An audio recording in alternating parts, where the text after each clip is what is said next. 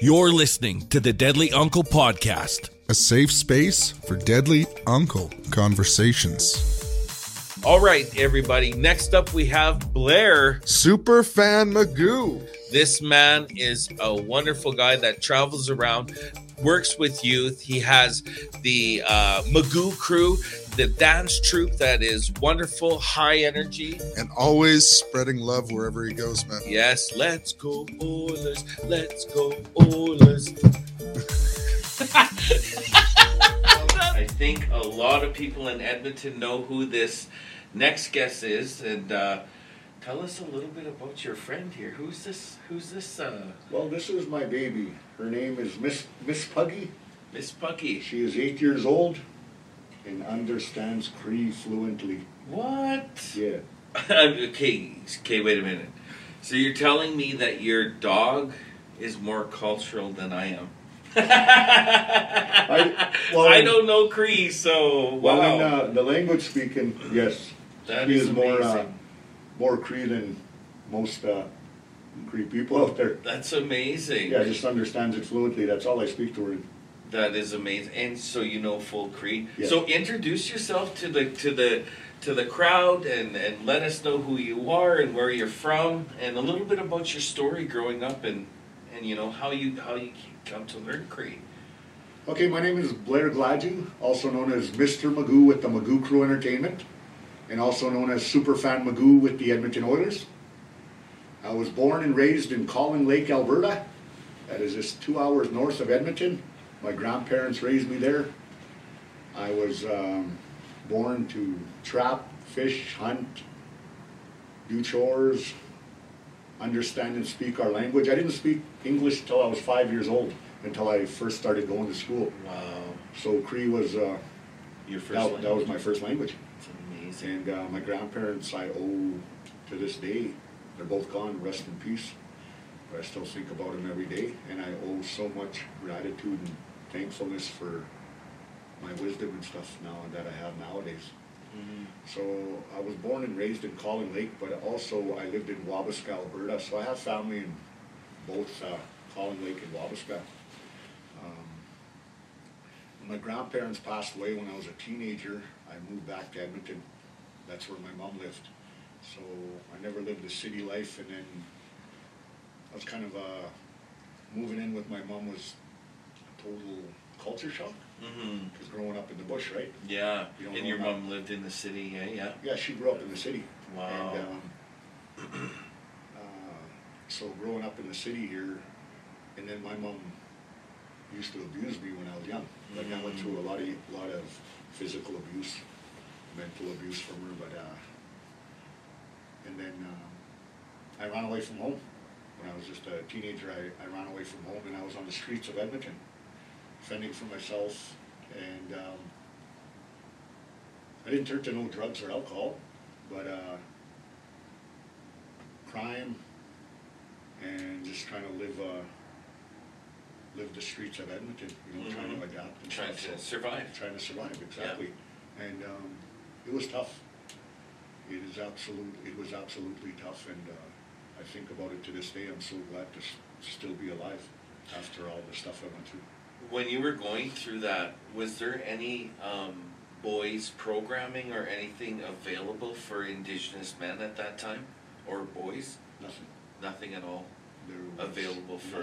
Nothing like how they have it nowadays. Yeah, and we were just on the streets just trying to survive. So then after that, I started getting into pool. Because I was on the streets of Edmonton. One day I walked into a pool hall, and it was a 24-hour pool hall. So that was my safe place to hang out. Okay. And then all of a sudden I picked up a cue and started playing, and then the house pros, they started teaching me the game, the proper game. So by this time, for a couple of years while I was a teenager, I just learned from all the pros. Wow. Yeah, and then when I was 19 years old, they sponsored me in big tournaments. So I went to a Mardi Gras Open tournament in BC. Out of 128 players from all over the world, I came 16th. I was the youngest player. I won Rookie of the Year, and you know, that set me off to start playing pool. and Wow. got me off the streets. And it was a positive thing. Positive thing. So can you tell me how in the world, like being on the streets and that, how did you stay away from drugs and alcohol? It was hard. It was so hard. But growing up on the reserve and seeing all the alcohol, because I lived with my grandparents, but just down the road was my friend's place, and their parents drank 7 days a week, every day. So I would see all kinds of stuff that they went through, and I seen what alcohol did to people and how it changed the way they were. Yeah, from just one friendly person and then all of a sudden into a monster. Yeah, a totally different person. Yeah. So that right there kind of scared me to not ever drink. And then when I was in Edmonton, you see it everywhere. And then the drugs came out. So then the drugs came out in Edmonton. And we're not talking pot. No, we're not talking pot. We're talking drugs. Like drugs. crack, cocaine, all of that stuff when it came out. Yeah. And I never did it, but I started hanging out with that crowd after when I was in my 20s. Yeah. And I started hanging with the boys, and then I started selling. Started being on the street selling. Surviving. Just surviving. Yeah. You know, and I'm not proud of it, but I did it. And I could still, to this day, talk about it and say, you know, I did it for a while, and then, I sold it for a while, and then I straightened out. And I said, this ain't for me. That's amazing. Almost got shot, almost got busted, like all of that stuff. When you're doing that kind of stuff, it's a dangerous lifestyle. It is. It is. And even like being, and it makes it double more, dangerous being Indigenous. You know, like myself, I was never involved with that type of stuff. Yeah. But I definitely almost lost my life, you know, because of drinking. Because I used to party. I used to drink. I used to smoke pot. I used to do all those things. And, I got stabbed 5 times at a party. You know, I almost lost my life in Regina. And it was to bury my uncle, you know, who was murdered, you know, at a party. You know, and what did we do as young cousins at that time, because we were so lost with our thinking and had no connection to our ceremonies and that we're gonna drink in our uncle's honor, which was, now we know, which was completely a disrespectful thing to do, and I think that's kind of why that stuff happened to me. But I got stabbed 5 times at a party that night, and I almost lost my life, and I was never involved in gangs or anything. It was just because I had the bottle in my hand and I was in the wrong place at the wrong time, you know. And the reason why that happened is because a girl got stabbed, and I was trying to defend her, and I ended up getting stabbed. So, very, very, very, it's really hard to grow up as an Indigenous young person, you know, through the party scene and through the drug scene. And it's just amazing to see that we're both still alive. That's right. That's exactly right. And we're here, we're sober, we're doing things that are for the community now, you know? And like they say, everything's meant for a reason. Exactly. If we didn't go through all this stuff when we were younger, none of this stuff would be happening right now. We wouldn't be where we are today. Exactly. And, exactly. Just being here today, talking with you and getting to share our stories is absolutely beautiful. I think it's time for Indigenous men to have a space to have these stories, and to let the young ones out there know that might be on drugs, that might be on the streets, that might be lost right now, that you can turn into something else, that every second of your life, every second is a chance to change it, right? That's right. Like if you have blood running through your veins, you can change your life, you know? And that's what we're here to express, and we're here to have that safe space. So tell me about, how you got into the Magoo Crew, and, tell us about your experience with your stage presence and this man does many, many, many, many, many, many things. like with that microphone, and it's just, you know, and beyond. So it's just amazing, you know, to see what you've done, you know, as well. I mean, we all go through our hard growing up and our moments, but it makes us who we are as adults, I think, you know. Yeah, so I played pool for the first few years of my teenage life, and then in my 20s, I was still playing pool, and then I was still traveling all across Canada. I had a manager, pool manager, that would set up all these matches, and that was my money making. That was what I was doing. Then in my early 20s, I started learning how to breakdance. All of a sudden, like just out of the blue, I seen these guys breakdancing, and I was like, man, I want to learn how to do this. So I got 5 different guys, different nationalities, 5 guys that taught me certain moves. And I learned those moves. I danced 7 days a week. That's all I did. I stopped playing pool and just started dancing. Wow. And then next thing you know, I was dancing, and I was going to dances everywhere. And then I'd throw my own moves in that I practiced and taught myself doing. And then I would go to dances and just rip people up on the dance floor. And then next thing you know, when I was 23 years old, I got a nickname. This group just gave me at a dance one time. They said, hey, we're going to call you Mr. Magoo. And I'm like, what? Mr. Magoo? And I was like, oh, okay. So then right after that, the whole group started calling me Mr. Magoo, and we'd go to dances and whatever. And then next thing you know, people would come up to me and be like, hey, what's your name? I'd be like, Mr. Magoo. And then it carried on from there. And then I was like, you know, I'm Mr. Magoo. I want to get a group together.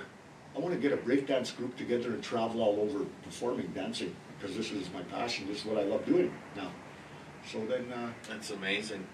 I got a group together. I got the best dancers together, and I said, I'm Mr. Magoo. This is my crew. I'm going to call it Magoo Crew. And then from there, that's how the Magoo Crew started, and just breakdance. For the first 10, 15 years, all we did was breakdance. And then we stopped dancing. And then for a few years, we stopped the Magoo Crew. And then just a few years ago, back in 2016, we started the Magoo Crew again. And this was because of my wife. We were together for a couple of years. We've been together for 9 years now. But for the first couple of years, she's like, after the couple of years we were together, she's like, why don't you start up the Magoo Crew again? And I'm like, what? She's like, yeah, why don't you start up the Magoo Crew again? Because I used to see you guys dance back in the day, and everybody looked up to you guys, and, you know, you should start the Magoo Crew again. So I thought to myself, and then I was like, you know what? That's a great idea. But this time, we're not just going to break dance. And this time, we're not just going to go out there and just dance. I'm going to put together a group, an entertainment group with all kinds of Indigenous entertainment, hip-hop, modern, all of that stuff, and put it together. And I'm going to call it the Magoo Crew Entertainment. And we're going to go around spreading positive messages. And now we do.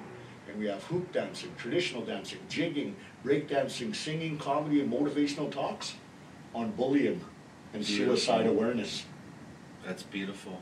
And that is the Magoo Crew Entertainment, and that's how we got started, and to where we are nowadays. And every community needs that. And yeah, we travel everywhere. Like, we're constantly in different communities, spreading the love, respect, and talking about bullying, suicide awareness. Not only that, we're talking about our culture, and the most important thing in our show is we talk about the elders. The elders. The reason why we wouldn't be here today if it wasn't for the elders, and they need to get the respect that they used to, because the elders don't get as much respect as they used to back in the day. Yeah. And we need to spread that message. And that's beautiful. That is beautiful, man. Like, and you know, you're inspiring and bringing so many, you know, different genres around, and you know, inspiring the communities that you go to maybe dance and maybe perform, or maybe, you know, try something with, you know, entertainment, or talking on that mic even, you know, and that's amazing. That's really amazing. You know, I went to Stanley Mission. I don't know if you've been there before. Yeah. Beautiful place, and it was quite a while ago, and You know, it was probably about, I'm going to say 15 years ago that I went there, and there wasn't much with drumming there, you know? And I brought my drum and I said, guys, I'm learning. I don't know I'm not a professional powwow drummer. Like, I'm just learning too, but I have this drum here and I'm going to sing you a song, you know? And then the next, like, they invited me the next year and there was a few kids with drums now, you know? And it was like, it just spread it out more and more and more. And it's just, you know, it's amazing to get the chance to be able to do that, you know what I mean? And what you're doing is so important. And, you know, it's more than just, you know, I believe when we go to these communities, it really has nothing to do with fame or how many likes you get on your posts or any of those things. It has to do with inspiring that community and bringing people together through the arts. And I think that you're definitely doing that. Thank you. And it's amazing to have you on this podcast. And, you know, if there was anybody that was a deadly uncle, it would be Mr. McCrew, Mr. Magoo. Thanks, brother. Yeah, so when you went to that community and you did that, you inspired and motivated right there just from you talking about your story and saying, you know, I'm just learning, but here I am. Yeah, exactly. And those boys, so when we go to communities and we perform, if we can go out there and perform for the youth, and there's 100 youth there, we can't change overnight, but if we can change one youth out there, that makes a totally big difference. And there's so many youth and adults going through this nowadays where they are being bullied in school, online, in their workplace, and so many have taken their lives. Yeah. And it's so sad to see, and it shouldn't be that way. Yeah. Everybody should be treated equal. Everybody should be respected and loved, no matter who you are, where you come from. And we need more love in this world. And you know, this would be a better place if everybody spread love instead of negativity. Yes, exactly. I totally agree. And you know, that's why we're trying to, you know, have this podcast for us to be able to celebrate the positivity of us. And we had our first promo come out today with our first group of men, and our idea was to get all of us laughing and smiling, because, you know, if you look at the history of Hollywood, it's all natives with straight faces, looking aggressive, looking mean, but that's not really who we are.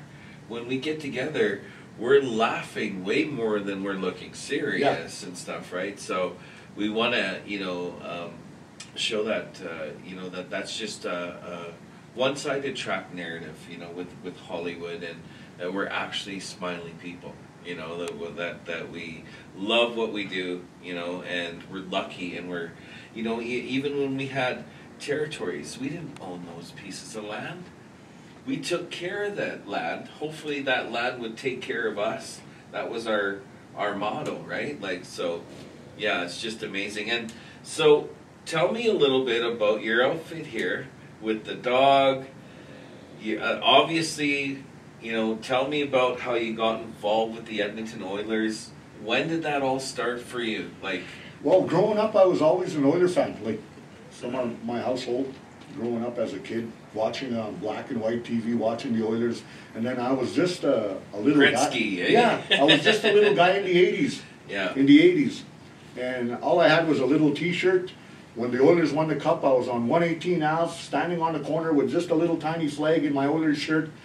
And man, that right there, watching the Stanley Cup drive by, watching the Oilers drive by, and all the fans pumped me up and even jacked me up even more. So then when I got older in 2006, I was always a crazy fan, but in 2006 I was on Gretzky Drive right outside the Coliseum there. That's what they called it, the Coliseum, the old building. On the street with big flag, jersey, and painted up, and all of a sudden, 2006, I got the nickname Superfan Magoo from the papers.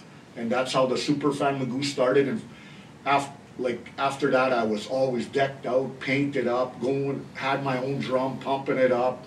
And there was always also Crazy Dan, and that was the guy that would bang the drum at the old Coliseum, right? Yeah. He passed away, rest in peace, man, but he was awesome, man. And that also pumped me up and motivated me to also be who I am today. And Oiler fans out there, man, when you're an Oiler fan, you know, come to playoffs. It don't matter who you are. It don't matter the color of your skin or anything, man. You're family. When you're an Oiler fan, you are family. And I get so much love from everybody out there, man. And they just say, keep doing what you're doing. So nowadays, now, I'm doing work with the Edmonton Oilers, and I'm the super fan Magoo, and man, I have my own drum, my own outfits, and I'm always at the game pumping it up, passionate, you know, like, and that's what it's all about. And this here, right here, this is the super fan pug, Miss Puggy.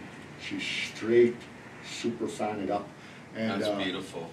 Medallions, I get so many That's medallions huge. beaded. Wow. This is huge and made by Joanne Pasquiak.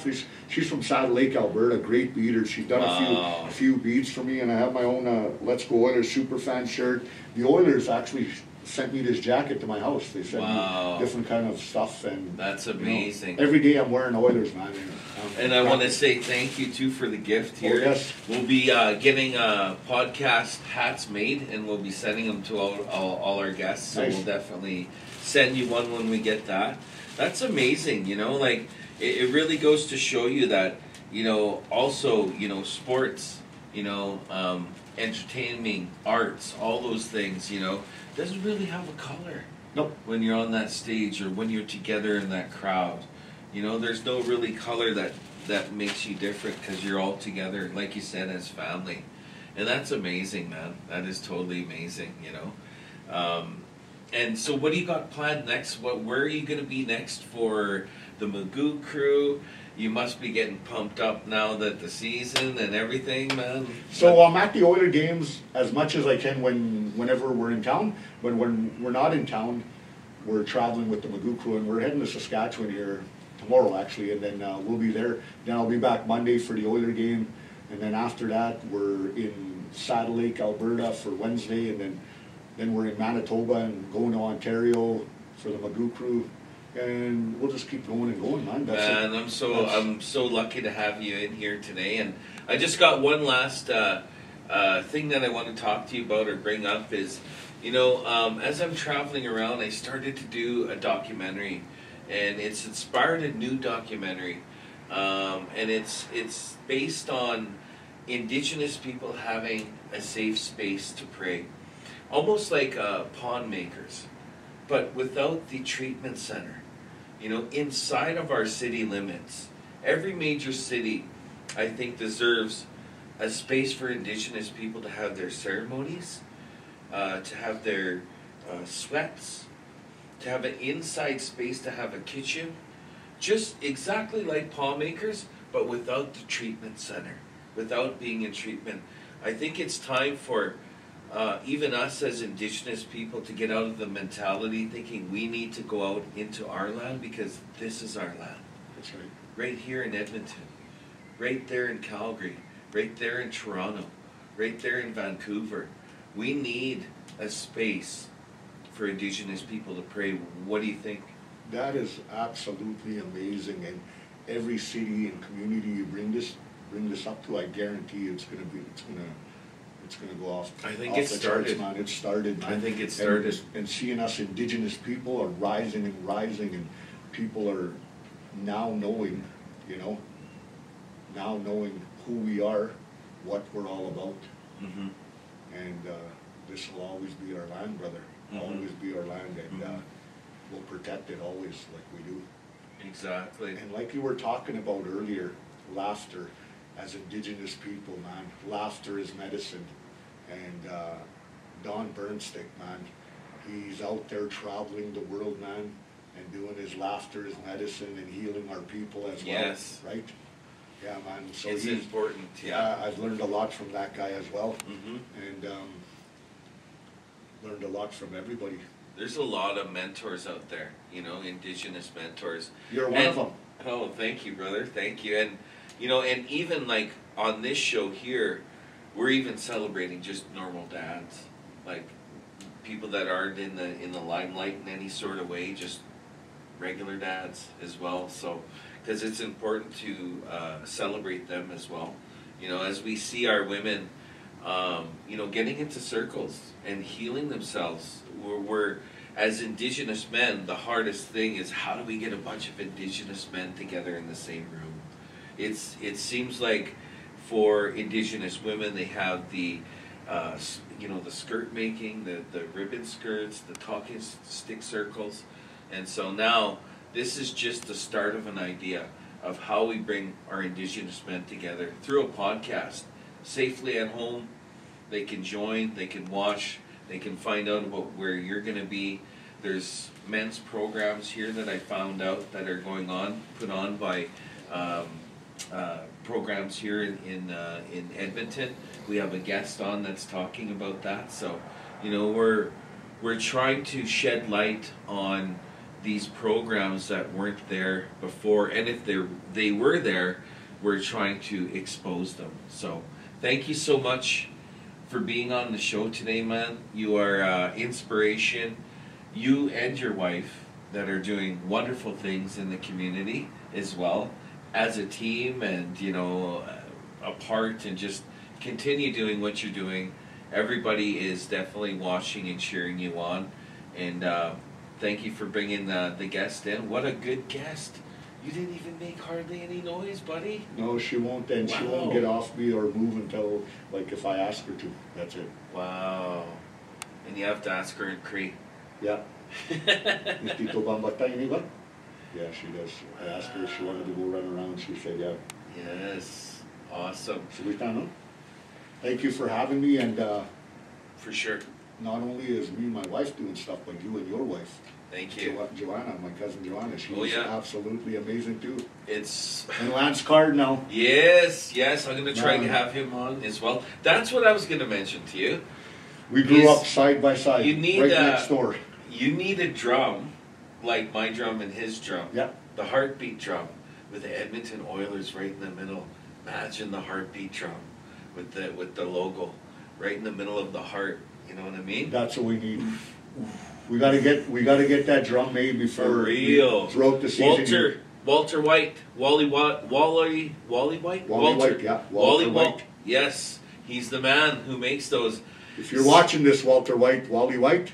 Yeah. Hear that? I need a heartbeat drum with the Turtle Island logo, Oilers logo in the middle. And Superfan Magoo will be pumping it up at the game. It'd be like, I'm the heartbeat of the Edmonton Oilers with the heart. With the heart. What a great idea. That's happening, man. Boom. It's already happening. Dude, for real. Woo! Yeah. Man. Have a good one, everybody. Have a great day, everybody. Ixmaga. You're listening to the Deadly Uncle Podcast, a safe space for deadly uncle conversations.